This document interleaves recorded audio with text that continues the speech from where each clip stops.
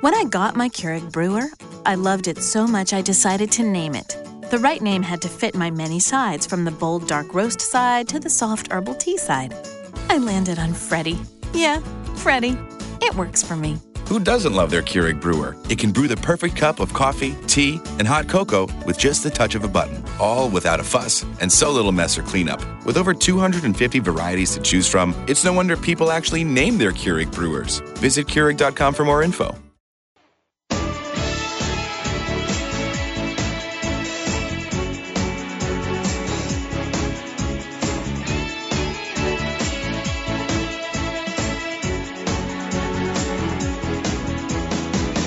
We're about to inspire you with the stories of real people. Welcome to A Current Life with your host, Jimmy Gould. In the next hour, you will meet one of the most interesting and successful people in the world. Listen as Jimmy gets their real story of success, both the highs and the lows. We hope that you take with you some of the ideas we will share today and embrace your own journey. Now, here's Jimmy. Welcome to another edition of A Current Life. I'm your host, Jimmy Gould, and I'm very excited to introduce to you my special guest this week. He is someone who has truly influenced my personal journey, Dr. Eric Braverman. Eric, welcome to A Current Life. Yeah, that's great to be here. Thank you so much for the honor of being on your show. Well, it is a great honor to us in particular. I know you're incredibly busy, and I know you personally, and I've read almost everything you've written. You had a big effect on my life, and I appreciate your making the time. For our listeners who I want to become educated about the incredible work you're doing, especially around obesity, let me give you a proper introduction. Dr. Eric Braverman is an incredibly talented doctor and the founder of Path Medical Center. He has authored 130 papers in peer-reviewed journals and 6 books: The Amazing Way to Reverse Heart Disease Naturally, The Edge Effect, a personal favorite of mine, which I will touch on later, Younger You, A Younger Thinner You, A Younger Sexier You, and Younger Brain, Sharper Mind. Dr. Braverman has simplified brain chemistry into 4 core neurotransmitters: dopamine, catecholamine, providing energy, GABA, and stability, acetylcholine, and cognition, from serotonin and sleep, and the endorphin. He discovered that the brain is the most important organ, and it impacts every illness. Dr. Braverman, you in particular, I just want to relate a little story before we kind of get into the early years of your life. I was out of the country, and I had one book with me, and it was The Edge Effect. Thank you. And I read it. I didn't put it down, and from that book, and I think I told you this, but maybe not in person, I climbed Mount Kilimanjaro and changed the way I led my life, the way I ate, the way I looked at life.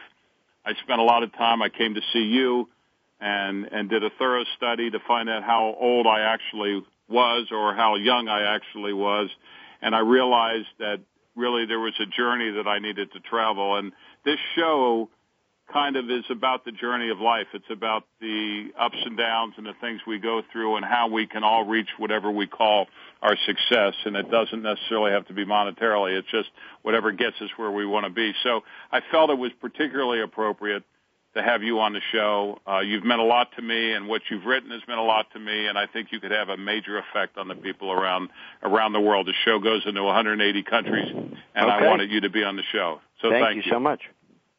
Well, the brain controls the whole body, doesn't it? Well, as I've learned from you and your books, it certainly does. Why don't we start with just a few minutes so that our audience can understand a little bit about you. Where did you grow up, and how did you really make up your mind to become a doctor and to focus on the brain? Well, that's a great question. In New York City, I'm pretty much a New Yorker. My parents were from New York area. And my father says I was an inquisitive fellow. He says that when he put a rectal thermometer in me, I told him that he had to look deeper and tell me the entire anatomy of the body. And so I must have been an introverted, intuitive fellow right from the get-go. Which is, some people like that internal space of knowledge. And then my mother became a big Carlton Fredericks and Gloria Swanson fan, and she used to preach the constant brain chemistry and sugar and mood, and she saw, some problems with my brother, who was a member of the 60s. He was friends like Mario Savio and all these wild hippies that were out in Berkeley, and he really got stressed out, and she said the whole key was shouldn't get the fiber of Carlton Fresno, get rid of the sugar, and she became the big promoter.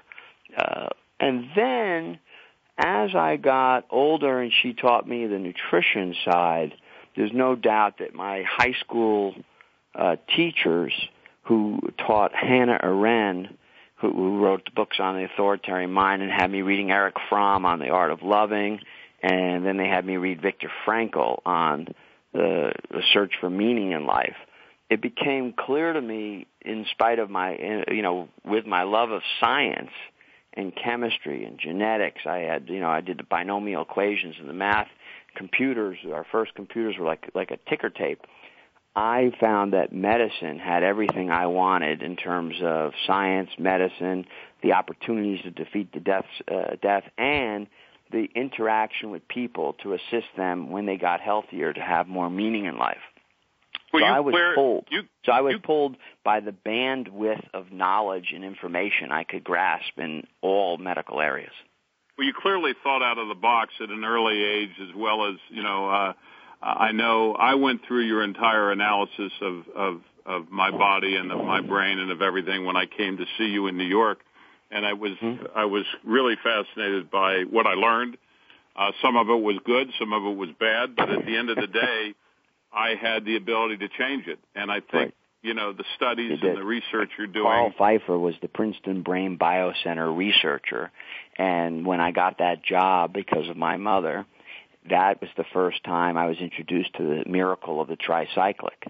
And down in Princeton, when I moved from Leonia High School to Princeton and Brandeis University to Princeton Brain Research Center, they had Leo Szilard's basic sponsor, the guy who came up with the cascade, the nuclear cascade, which is really basically how the United States beat the Nazis, was his vision. He patented the atomic bomb.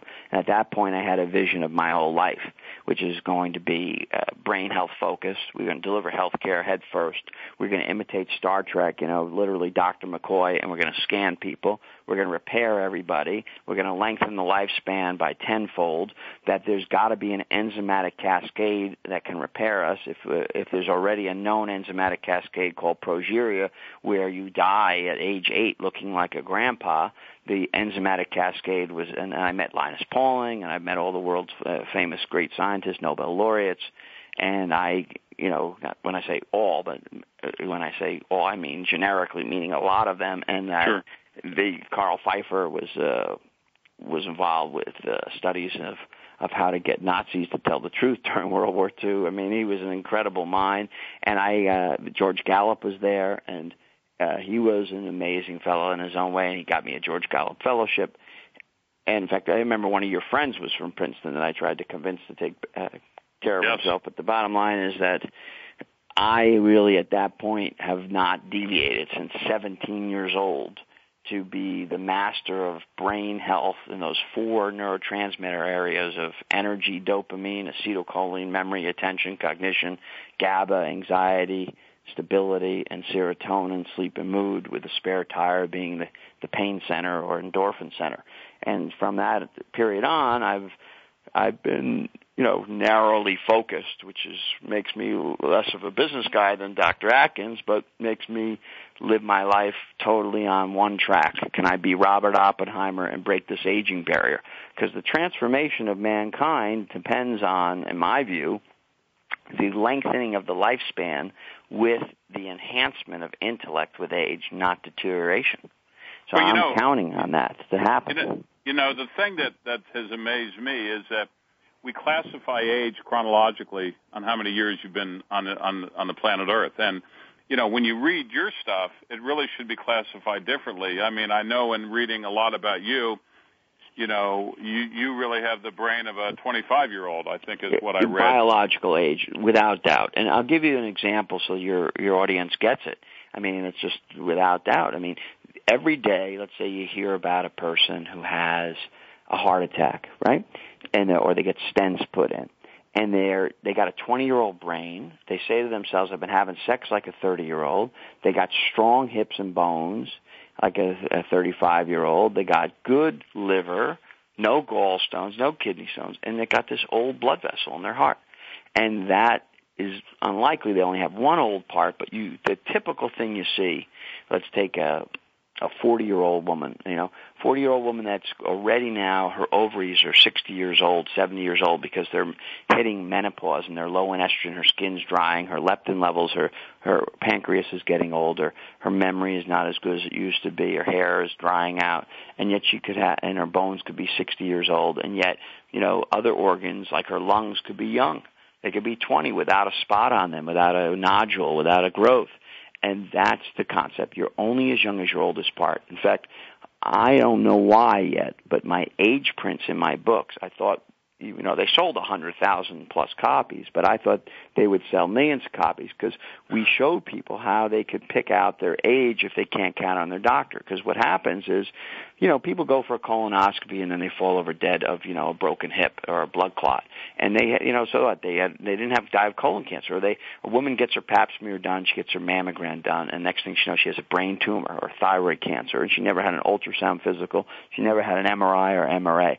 The bulk of medicine in our current medical system is misallocated because no one gets that you're only as young as your oldest part. You're only as young. Your brain controls the body, and you're only as healthy as your oldest part because that oldest part's going to kill you.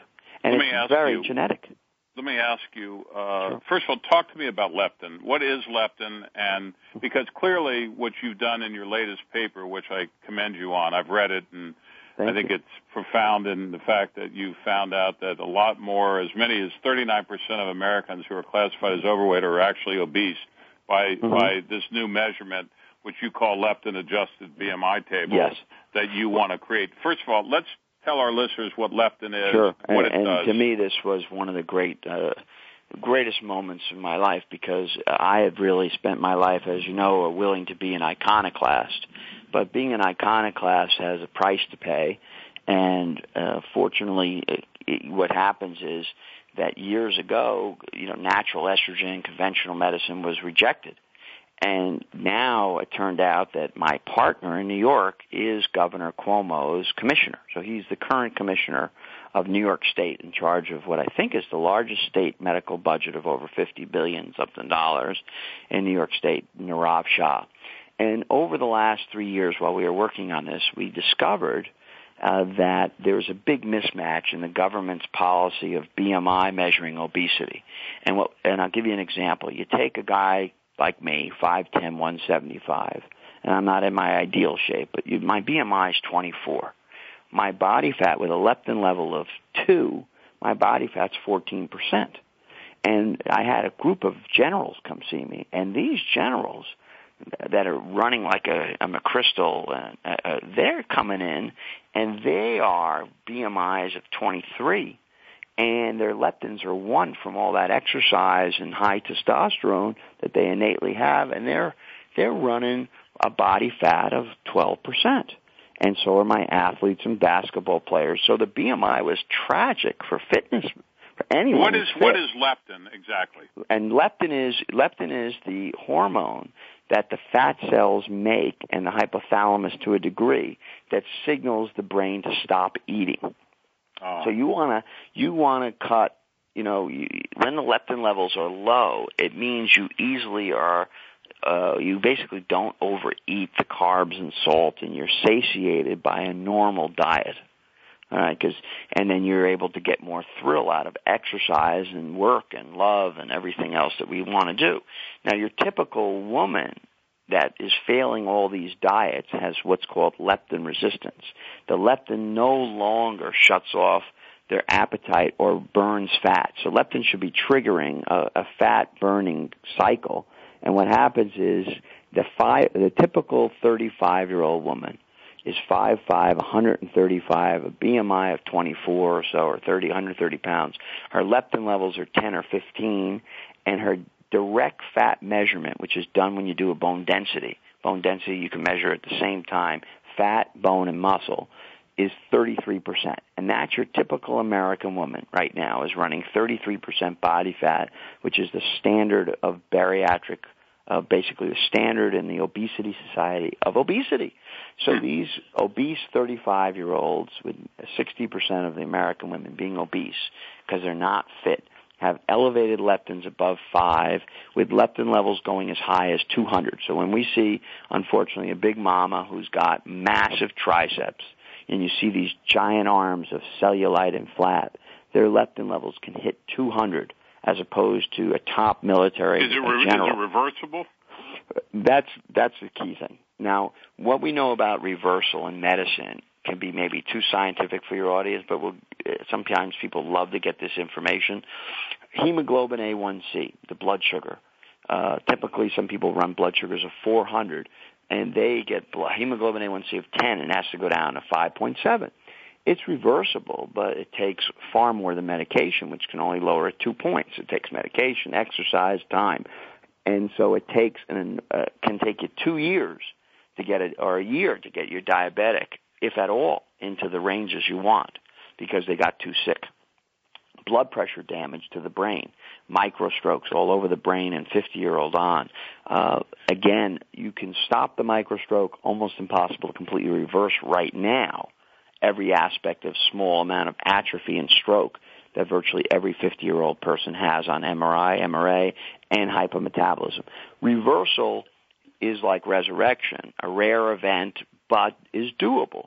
In the case of obesity, once people get leptin levels over 30 and 60, like these high levels, you start having trouble getting the leptin level down under 5. And that is why obesity's success from a scientific perspective, there is, as far as I know, no study with 5-year success with the bulk of obese people, because they get metabolic damage of their leptin system. The leptin system becomes damaged and affects insulin, dopamine, etc.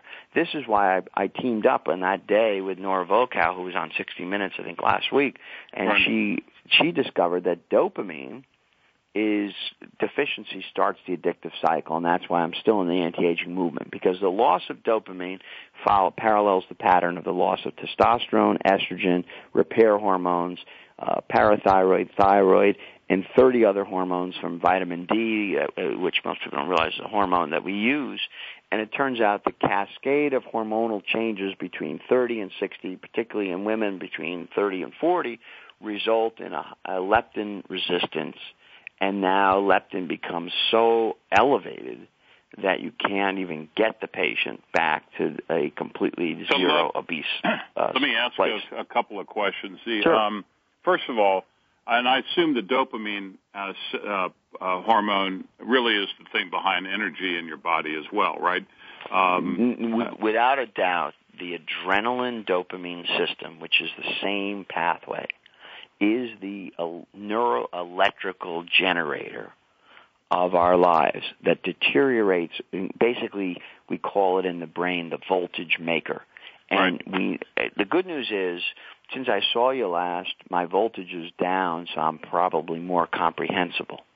And it gets to some kind of a crisscross where when a person's too young, he can be just too crazy high energy, and they're not as articulate with the ideas to translate them. But voltage is juice, and the number one agent used in America today is obviously caffeine.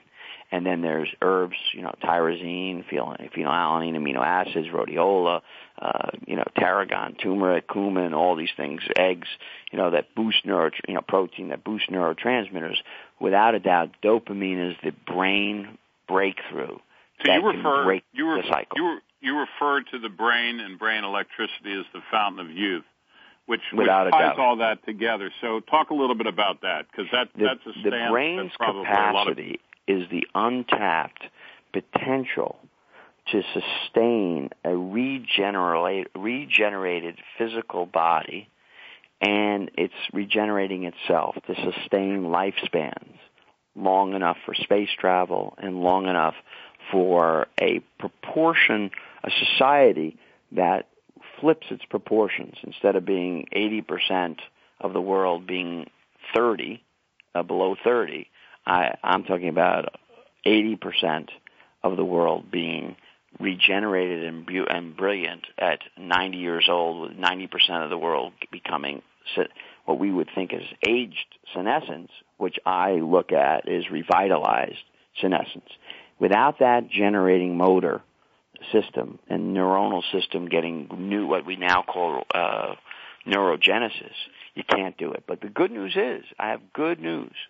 Everybody's brain can be revitalized, and everyone's metabolic system can be revitalized. As of now, the best we ever get with leptin is from 60 to 5, and then a woman ends up with the kind of weight loss of 100 pounds that she wants, or whatever she wants in terms of weight loss. So we can't do the 200-pound person is really, the 200, the leptin of 200 and really massive obesity is impossible without potentially, I guess, if I combine it with bariatric surgery, I might be able to fix them. Let me ask this question, and obviously I've read a lot of the diets and different things like that.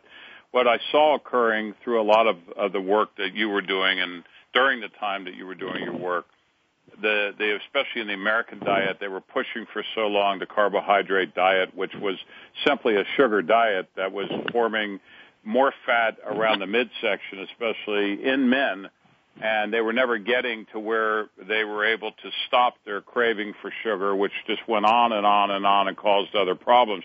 I went through a period, and it was the South Beach diet I just happened to pick up and read, and I went 2 weeks without having anything like that, and I lost 15 pounds. I lost it in my stomach.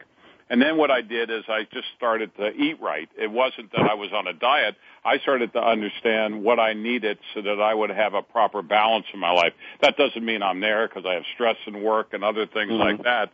But you saw the power. Remember, the power of good night's sleep is 25 pounds a year, and the power of sodium removal can be 20 pounds a year. And the power of sugar removal. Each one of these is powerful. And so the carbohydrate fix that America was going through, how did that even start? And why were we so off that was on a rebound. The carbohydrate reduction was a rebound off of the Wonder Bread era that everyone was raving about, white bread.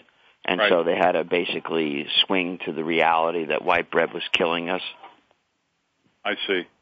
And so... and the same, the Wonder Bread and the removal, and there was gluten sensitivity out there, so they removed all the gluten from the bread, but then they removed all the fiber and ended up with a catastrophe of colon cancer. Basically, we need a new table setting. Everyone should have like a shaker of caraway seeds and cumin seeds and, tarragon leaves, and that would be a good start, with the salt and pepper, to have like a little 6-rack and have different types of 6-racks in different restaurants. And then, you have to get into the fiber and chewable, the thin crisps and wassa breads that are out there. And, and the whole idea of what a waste not to take we all know we have to drink 8 glasses of water. What a waste not to take advantage of the vitamin water concept, because you end up with a problem. Most people can't swallow 50 vitamins without getting acid reflux. I mean, there's a reason why George Washington slept, upright, because that, the treatment of reflux in the 1700s is don't eat after 6 and sleep with 3 pillows. The problem is not good for your brain to sleep upright like that. So you have a real catastrophe with pill taking. As a rule, almost everyone fails. So the power of what I've always wanted was, I have choline powder in my yogurt in the morning and cod liver oil and liquid and vitamin water as a drink, because I'm trying to get as much super nutrition in liquid form that's digestible. Do you work out every day? I try to, and there's now no doubt that the book Spark and the experience of speaking at Maxwell Taylor's conference room in West Point and seeing the West Point model of massive exercise is that I underestimated how much exercise can overcome poor diet. So now I'm trying to ratchet up at this stage of my life into that 7 to 10 hours a week of aerobic exercise, which is tough on the hips. It means you have to be an expert in the 50s of how are you going to preserve hips with Zostrix and what kind of stretching. Men used to be trained not to stretch. They were told stretching's for girls in ballet class.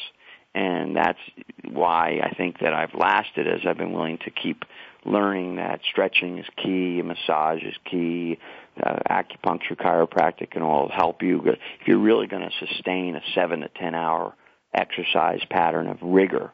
You're going to have to be a very smart thinker about how you're going to preserve those knees, hips, and joints, because we're all tin men as we get older, and there is a hyaluronic acid lubricant that you can inject in that was developed by a friend of mine, actually, Ben Webster, who started Amgen, and then he had a company, Hyel, and it still works. It could prevent a lot more knee and hip surgeries, but it's not pushed enough, but it's hard to get people who really know how to inject it well. But if you get it injected well, you can hold up much longer with running and other sports. And obviously, swimming is the safest sport, but most extroverts have trouble sustaining an hour swim.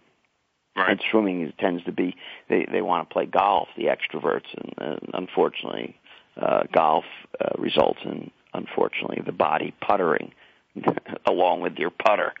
Are you still playing one-on-one basketball? I'm still playing one-on-one basketball. I love one-on-one. I now have a 7-year-old who's he's 8, who is an extremely fun kid to play basketball with. So I have a new competitive animal jump shot kid that keeps me young. So no question that children will keep us all young. And remember, men that are married tend to live 7 to 10 years longer as long as it's not too many marriages, I'm sure, in between. Tell me about the serotonin and sleep and the endorphin for a second, because sleep is obviously a huge problem in our society. The balanced brain has less pain. I think that's it. So we have a concept, certain mnemonics for people. Your brain controls your body. You're only as young as your oldest part. Weak frame means weak brain, meaning loss of muscle mass and loss of bone is terrible for the brain. And the balanced brain has less pain. Serotonin is clearly serenity transmitter, and it's meant for sleep. Sleep is cornerstone of mood. Since I last saw you, sleep science has been linked to the enlarging neck of aging. So as we get more and more sleep disorder and nasal blockages, we tend to enlarge our neck, and then we get more and more of it. So mouthpieces, braces, CPAP, sleep studies now are done at home rather than having to sleep in the center to get better REM sleep. Sure. And we're really tryptophan, melatonin, hydroxy, St. John's wort, brain mood formulas are all powerful serotonin agents. And without a doubt, one of the best-selling sets of drugs in the history of mankind is the Prozac SSRIs, which tend to grow neurotransmitters and tend to have some sexual side effects because they make you too relaxed and then you can't have an orgasm, or they make you too relaxed and you gain weight. But as a general rule, micro dosages of them, natural St. John's wort's a natural SSRI, will have the ability to help your sustained mood with age. Because as soon as your mood goes down, as soon as you get too many regrets, as soon as you have too much despair, as Eric Erickson would call it, you just can't regenerate and keep being creative. And if you're not being creative, you're just going to feel like your life is not a happy one. So serotonin is critical to the regenerative process. It's cornerstone to feeling that life is meaningful. And without feeling life is meaningful, it isn't. And in fact, you could almost say that dopamine and adrenaline extrovert people, acetylcholine helps them become more intuitive and get beyond the sensory world. GABA tends to help them organize their life. And serotonin is at the cornerstone of mood, sleep, and the love of life by enjoying the range of emotions and experiences. And so that is just critical to build serotonin. What I want to do when we come back, we're going to take our one break, sponsored by Smartwater and Ohio Midwestern College, is talk a little bit about those people who have gone through trauma, gone through different things in their life, which the whole world is going through difficult times right now, and how we can kind of counterbalance that. We're with Dr. Eric Braverman. It's indeed an honor to have him with us, talking about the brain. This is Jimmy Gould, your host on A Current Life. Please stay tuned. We'll be back in a minute.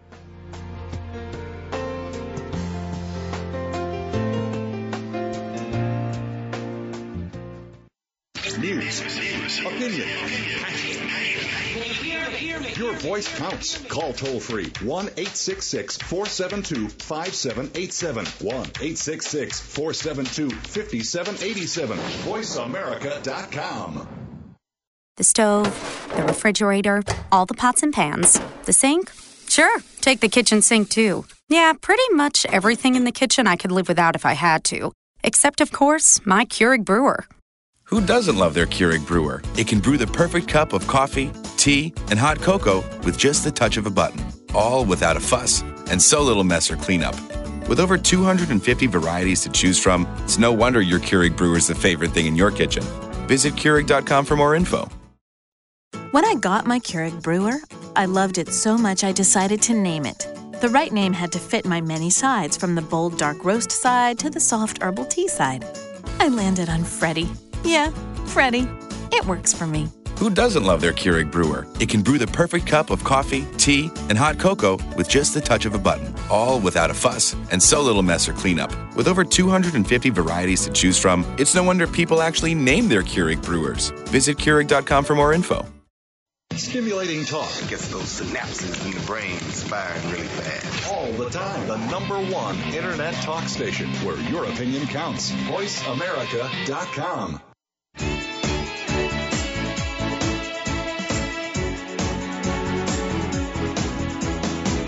You're listening to A Current Life with Jimmy Gould. If you have a question or comment for Jimmy or his guest today, please call 1-866-472-5788. That's 1-866-472-5788. If you'd like to send an email, the address is acurrentlife@yahoo.com. Now, back to the program. Welcome back to A Current Life. This is Jimmy Gould, and I'm here with my special guest, Dr. Eric Braverman. Eric, let me ask you, before we took the break, we were talking really about the key hormones that we all have and the balance of it. What about today, all the people that are going through such difficult times, foreclosure, divorce, not having enough to live on, just difficult times, wars all over the planet. How do people deal with those traumas, people that have lost loved ones, people coming back in the military? What can they do, and what do you recommend they do in order to be able to find that balance that you're talking about? Well, they got to stay focused on the core things, that the greatest victory over evil in your life remains your own resilience and your own resurrection. And that cornerstone of that is you got to sleep. You have to use either tryptophan, melatonin, if you have to give in, an inositol or a Xanax. Whatever you got to do, you got to find how you're going to sleep by cutting your caffeine. You just have to sleep. And you have to do it because there's only one victory over evil, and that victory is to thrive. And then you just got to go through the cornerstones of my Edufuck book, my Younger Brain, Sharper Mind.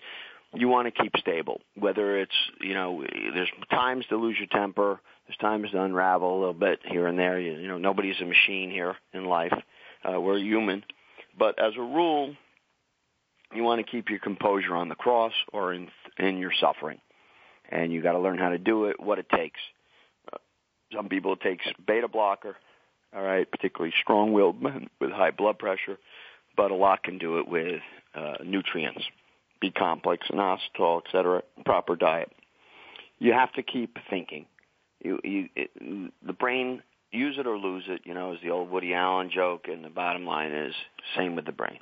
You want to keep learning, and your show is one of those shows where there's no question radio is intellectually more of an exercise to the brain than TV frequently, and probably almost all the time. So the bottom line is use that brain. Keep growing in your field. Keep learning in your field. Get new partners. Get new friends. Get young people in your life. But you want to keep learning. In fact, we're all very fortunate now because with the electronics coming, you're going to be people at 70 years old and learning how to operate their iPhones, and that's like a good exercise too. And we really know that use that brain and raise acetylcholine. Get the supplemented, fish oil eggs and get choline powder and get the resveratrol and make grapes, or if you can't tolerate red wine, gives a lot of people headaches, or gets them dehydrated. You get grapes and peanuts, which have resveratrol, and you just raise resveratrol and raise the Chinese herb huperzine, which we get from a pill, brain memory nutrients, and just keep that mind and attention, memory, processing, judgment, sleep going, and then figure out how to sustain energy. Whatever you have to do, you're going to have to get energy. If your sinuses are blocked, most people don't get those neti pots, simple things, facial steamers, put in a steam shower, but you have to breathe. So everyone knows that in yoga, it's called, in Greek, it's called pneuma, and yoga, and Hebrew, it's called ruach. But if you're not breathing well through your nose, you're not going to be getting dopamine into your brain, because your brain has to have oxygen to generate the furnace, and you got to use the nutrients that raise your energy. You have to use the drugs that raise your energy. But if you lose your energy, then you can't overcome evil. And so let me ask you, first of all, it kind of leads me right into the edge effect. I started in the beginning by saying that you wrote The Edge Effect in 2004. I read it, and it truly changed my life. It actually inspired me to climb Mount Kilimanjaro, and I do want to recommend it to every one of our listeners that are unfamiliar with it. And one of the things that I enjoyed about it is that it suggested a lifestyle change versus a specific diet or workout tweak. It also allowed readers to understand the changes that they should make in a very reasonable way using the reasoning. And it affected me so dramatically because I felt this intense need to get out of my comfort zone and push myself and find that energy and find all those things you're talking about. And even though it created some other things I had to deal with because it was a tough climb, it was worth every second of it. And I'd like for you to explain the edge effect to our listeners, because it's really what you're talking about, because it really is a constant day in and day battle against evil. There's no doubt that the more we can perfect the brain chemistry and to combine brain chemistry with our growth emotionally and spiritually, that we can trigger a cascade that gives us an edge in life that we haven't had before. That edge, that zen, that moment of greatness that comes out of all of us depends on the balancing of energy, intuitiveness, stability, sleep, and combining it all to get fantastic health result. And the edge effect is actually the study of that was done at NYU, where the brain, the cortex of the brain connects to the body, and it works in a fantastic synchrony at key moments, and they called that the edge effect, and that was what Dr. Linus at NYU called it. Simple things can be done to get there. Green tea replaces sugar beverages. All right, coffee in the morning replaces sugar beverages. With eggs and fish become cornerstones of protein. That salt, white flour, junk food gets replaced by better quality fiber foods and sleep. And then the study of the human body from the perspective of pain and getting what I call a younger you. And then as we get more and more stem cell repairs and hormone repairs, it's going to get easier to sustain the edge effect.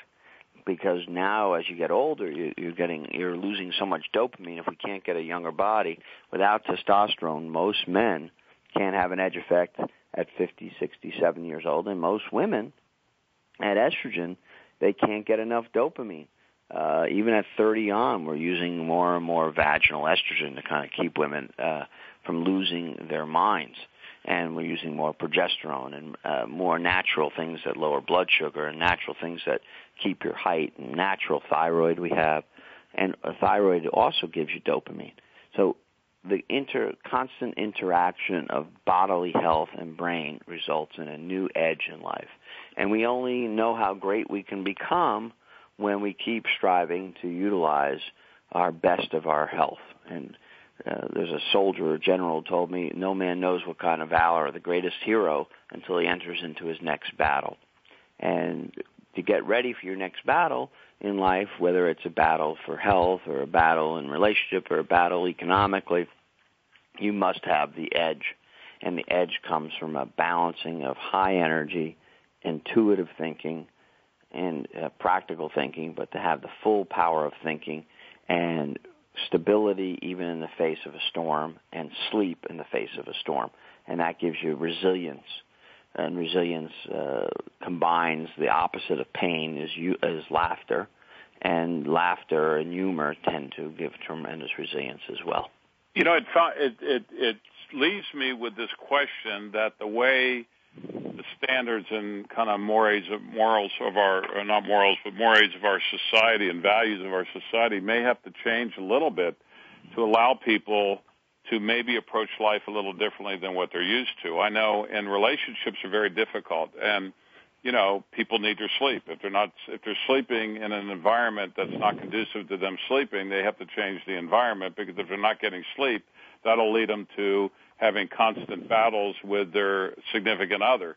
And I think things like that, raising children, combining families, people coming back from these battles, these wars, you know, all of them are greatly affected. And I've had several people on this show, from General Hugh Shelton to other people, including Marlo Thomas, you know, with her great work at St. Jude's. We've talked so much about this. I'm curious about this. You know, do you think that we all have to open up our thinking about the way we live our life and start with that one? I think you constantly have to reinforce yourself. I mean, the scientist is more vulnerable to failure to have too much closure. The bulk of people aren't as closed as the doctors and scientists can be. But you're absolutely right. Retooling, as Kipling says, to find new tools, even when you're old and worn out, is actually the birth of the brain chemistry. But it's a lot easier if you have the right hormone levels, the right blood sugar, the right blood pressure, because the hormones are stem cell generators. So when Eric Erickson said, you know, regeneration or despair is the challenge of age, and that most lose to the despair, it turned out that was far more biological than I think he perceived. And it took me my 37 years in medicine, 38 years now, to recognize the 20 bioidentical hormones, the blood vessel changes, the atrophy we're up against, the sleep challenges, the relationship challenges of men and women in particular, to be able to cohabitate and coexist and share and have common purpose and worldview and sex and daily living issues, to be able to smooth them over adequately, and the realities of the genetic code. But we're at the point now where someone's going to be able to, you know, gene map you in, you know, an hour. And the idea of having a basic gene map on everyone when they're born, and the idea of repairing them constantly in a continuously successful way is likely. And we now know, you know, that we're aging greatly to radiation. And radiation is the age accelerator, and we have to learn how to antidote the damage of radiation in the body. And that gets back to N-acetylcysteine, and anyone living near a nuclear reactor has to understand potassium iodide, which is now recognized. And radiation is a very fast age accelerator the sun, obviously, is the example of radiation. But, you know, we all recognize it only takes a little spit called suntan lotion to protect us from one of the great sources of radiation. And it turned out one of my newest stuff that you'll read about, not just the leptin breakthrough, will be on how to antidote low levels of radiation like they have in Japan, radioactive cesium. So this, unfortunately, could be the great horror of our time, is if things are bad now, nuclear terror/era could even be more frightening. But we think that potassium iodide is pretty convincing antidote to radioactive iodide from nuclear terror-era mistakes, and think that cesium and strontium can antidote the radioactive cesium and strontium.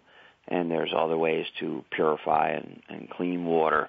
And so we're at that point now where that lesson that we're going to learn about radiation is going to allow us to go to Mars, because we can't even get to Mars because the astronauts can't survive that long with that much radiation in space. The human body can't tolerate it. So the answer to aging is also the answer to how we're going to have more abundant life, better quality life, better meaning life.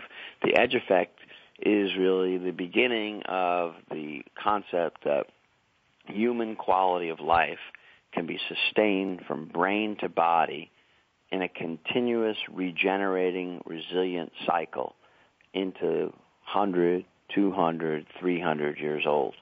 Now that is something that a lot of people don't even want. They're always afraid that it will overpopulate the earth, but I remind them that most of the earth is still empty, and Malthus, a great thinker in Europe in the 1700s, said that they were reaching the upper limit, and everyone believed the earth couldn't expand beyond 30 million. The world couldn't expand beyond 30 million people.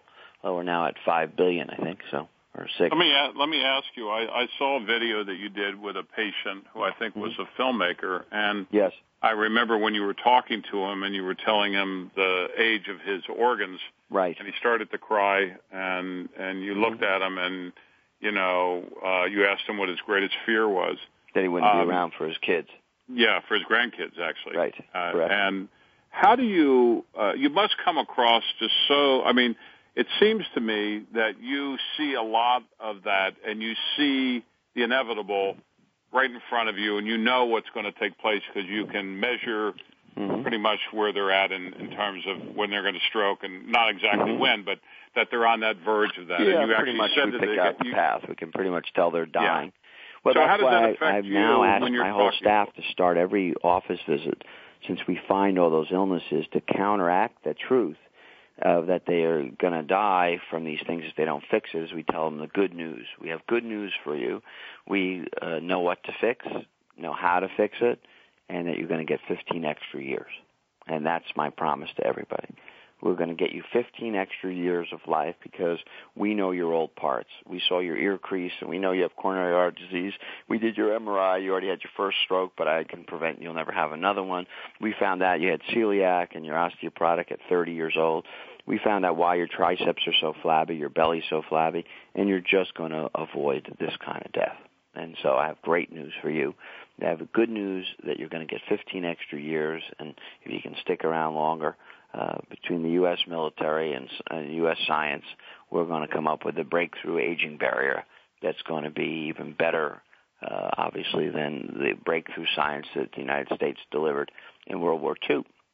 Where the I spent a lot of time with you, and I wanted to ask you this question: how you find the time to, and I mean, it's amazing to me. You've written so many books, so many articles. You see so many people.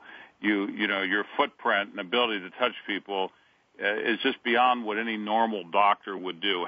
What is your day like, and how do you find the time? Because when I met you, obviously your energy was off the chart, you know, and if anything, you probably were trying to find ways to even bring it down a notch so that you could find your balance, especially with 2 boys that you're raising, you know, at home. So, I think some of that. My best, I do tend to focus a lot, and I tend to delegate a lot, meaning that I'm willing to have people do all my clothes, prepare all my meals, train me, and my trainer dials the phone, and I tend to be a very internal efficiency-oriented fellow of multitasking and with high output.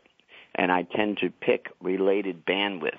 So science, medicine, and meaning in life, or what would be called maybe the psycho-spiritual, actually all tie together. Medicine is the application of science and evidence-based information. So we have a new breakthrough, like I said, that leptin blood test is going to be as common as cholesterol tests, and everyone's going to do it to measure and control their body fat. We have a new breakthrough for in-office testing of dementia. Everyone's going to get an EKG of the head, measure their voltage, their brain processing speed, their thought-action differential.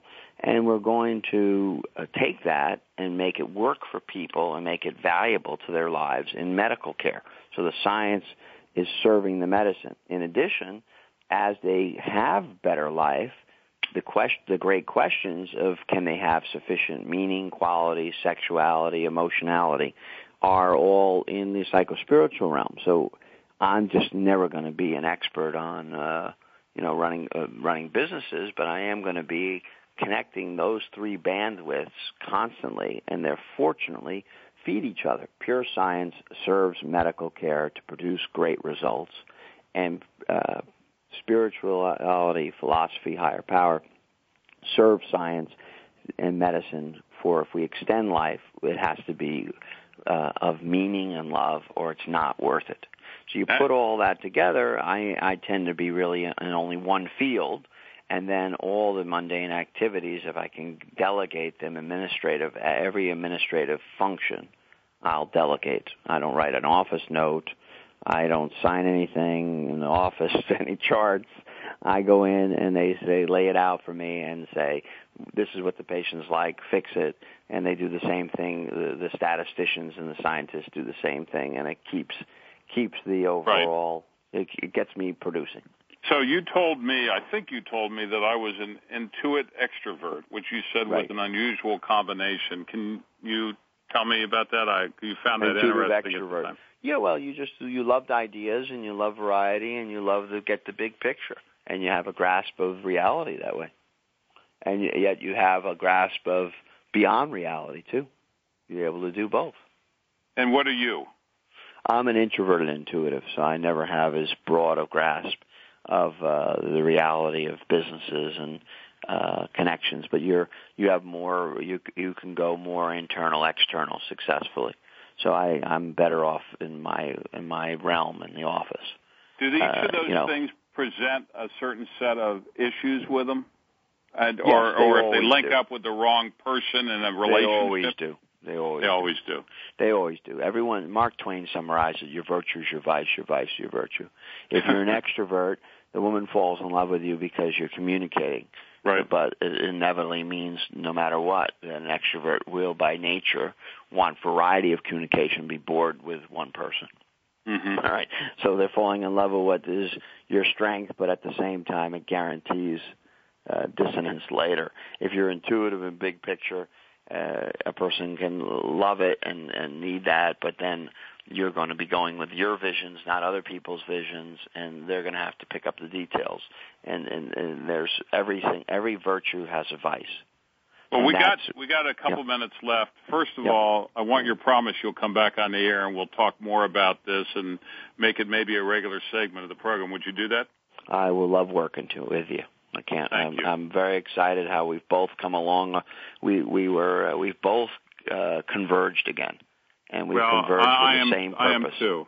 You've had a big effect. I always ask every one of my guests, and I've had some amazing people on the show, and they've always had a different answer. So I'm going to ask you one of the most, I guess you would say, I don't even know what, mundane questions, but it means a lot, and that is, what is the meaning of life to you as you've traveled this great journey of yours? We have about 2 minutes left, so I'd love to know what you call the meaning of life. Well, the meaning of life for me tends to be serve God and take care of our families and the family of mankind, and to see us through the birth of humanity. I want to deliver this era into that millennial promise of a new era of mankind. Of no more war, no more death, no infant deaths, no everyone living past 100, and the meaning of life, translating all the blood and guts of frustration and humanity's killing of one another and destructiveness, putting an end to it, and bruising, if not killing, death. So the meaning of life is to destroy the destructive nature of humanity and kill death. And that is what purpose of life for me right now. Of all the people I've interviewed, you've given an incredible answer to it, and I want to thank you for your work, for your dedication. I want to commend you on your paper on obesity, and particularly... Yeah, it was nice. Most exciting to publish it with the commissioner and establish that BMI failed and that we have a new blood test. Everybody loses weight when they lower their leptin. So I think we have now the greatest weight loss program ever at our office in New York City. So I'm very excited, and first time in my life to have the government behind me. Well, we're going to share that with our listeners. We're going to have Dr. Eric Braverman back on our show. I want to thank our listeners for tuning into A Current Life on the Voice America Variety Channel. I want everybody to read as much as they can on The Edge Effect and the many other books of Dr. Eric Braverman. I want to thank him for being on the show and sharing his journey. This is your host, Jimmy Gould, signing off. Please join us next Friday at 3 p.m. Eastern for our next episode. And until next time, I wish each and every one of you a journey filled with hope, inspiration, success, and to you, Eric, my friend, thank you so very much. And I look forward to seeing you in New York. I look forward to it, too. Thank you God again. Bless you all. Thanks. You too. Thanks again for joining us for A Current Life on the Voice America Variety Channel. Please tune in to another great program with your host, Jimmy Gould, next Friday at 3 p.m. Eastern Time and 12 noon Pacific Time. We'll see you next week.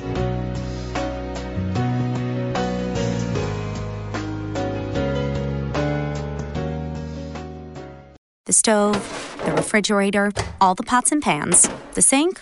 Sure, take the kitchen sink too. Yeah, pretty much everything in the kitchen I could live without if I had to. Except, of course, my Keurig brewer. Who doesn't love their Keurig brewer? It can brew the perfect cup of coffee, tea, and hot cocoa with just the touch of a button. All without a fuss and so little mess or cleanup. With over 250 varieties to choose from, it's no wonder your Keurig brewer is the favorite thing in your kitchen. Visit Keurig.com for more info.